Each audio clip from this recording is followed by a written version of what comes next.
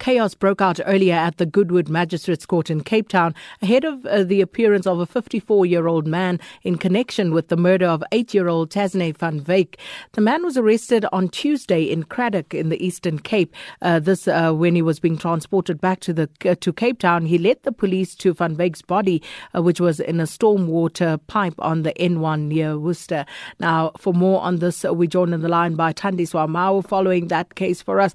Thandiswa, please give us a brief description of what happened earlier in court and what was the ultimate decision regarding the appearance of the 54-year-old man. It was really chaotic. I've covered these kind of cases, but I've never seen such a huge turnout of supporters who came with the family to court. There was a lot of people. It was difficult for the police to control them to an extent that they pushed their way through the entrance, no security checks, nothing. And then they pushed their way also into the courtroom. It was packed to an extent that at some point the police asked everyone to go outside so that they can be searched, and they refused totally, I guess, because they are worried about that they will not get space if they come back again.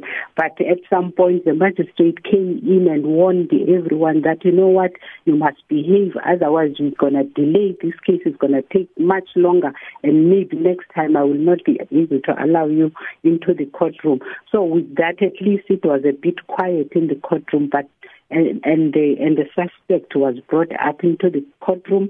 He came into the courtroom with his face covered, and there was a bit of a commotion, where the people saying he must lift he was covered in his own shirt. He must show his face. He's such a coward and everything.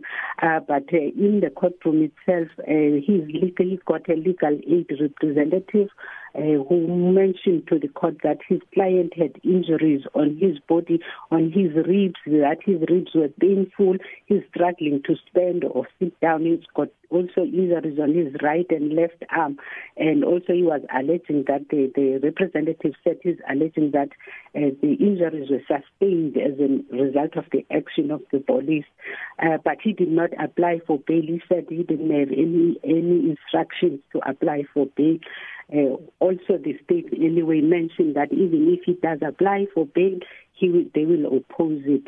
And then outside Sapina, when we spoke to the NPA, they told us, it didn't come out in court, but later when we spoke to the spokesperson, Eric Ndabazalila, he mentioned, because we also have heard that he had previous convictions because he's out on parole. So he mentioned that there were 11 convictions. So he's been in and out of prison since in the 1980s for a lot of series of crimes, including murders as well.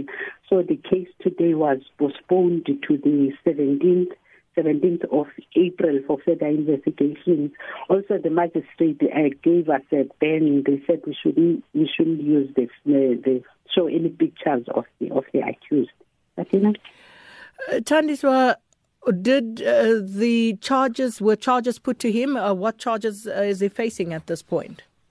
The charges were not put to him, but from the NPA we heard that he's facing charges of kidnapping and murder.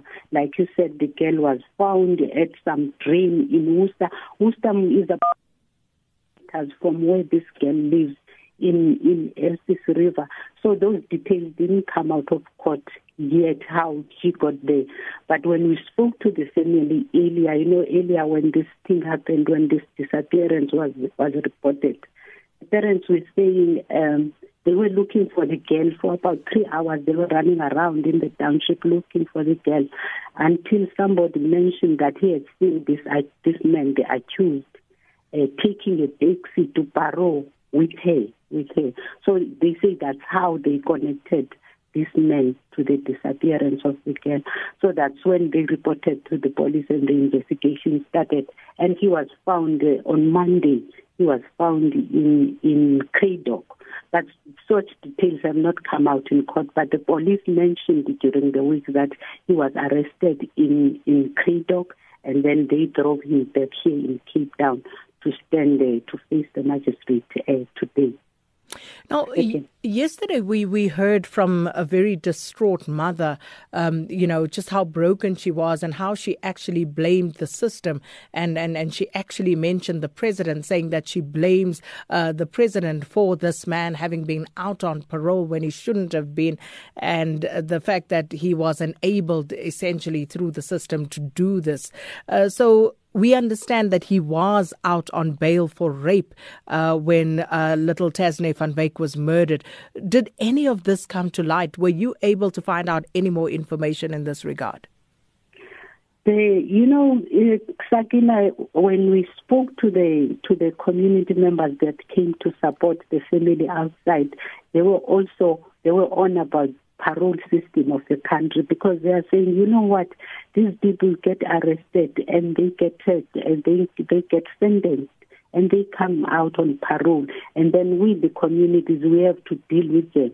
All those people who grant them parole are not here. That's what the mother was saying. All those people are not here now to see us cry, to see the families being hurt like this. So the parole system also was very, very much it was deep in their messages today.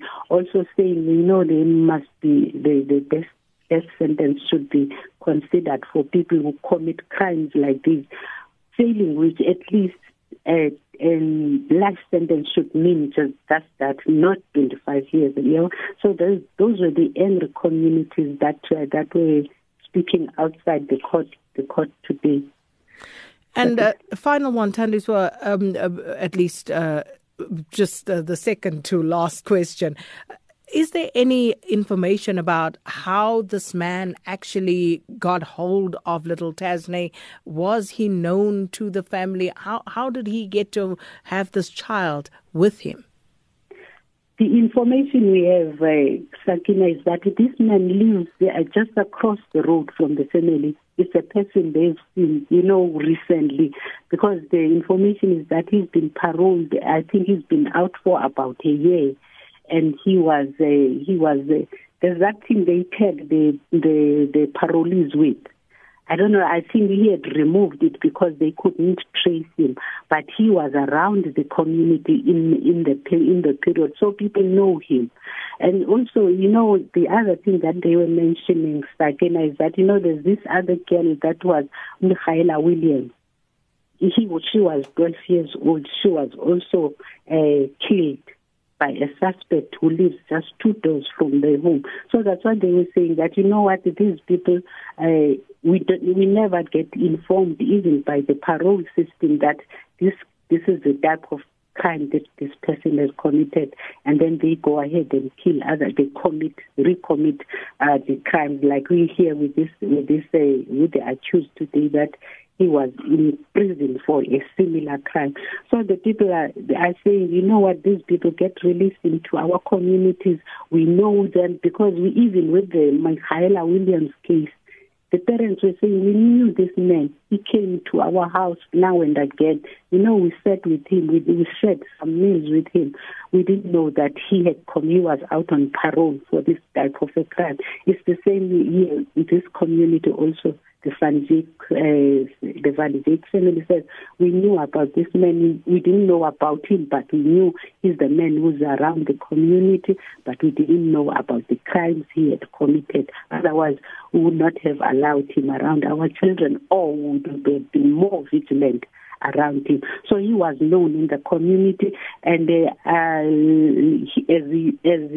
was said, he was seen with this girl. It was one of the members of the community who was able to spot him with this girl in the taxi. That's why they were able now to connect this man to this child. But it's a person that is known among themselves.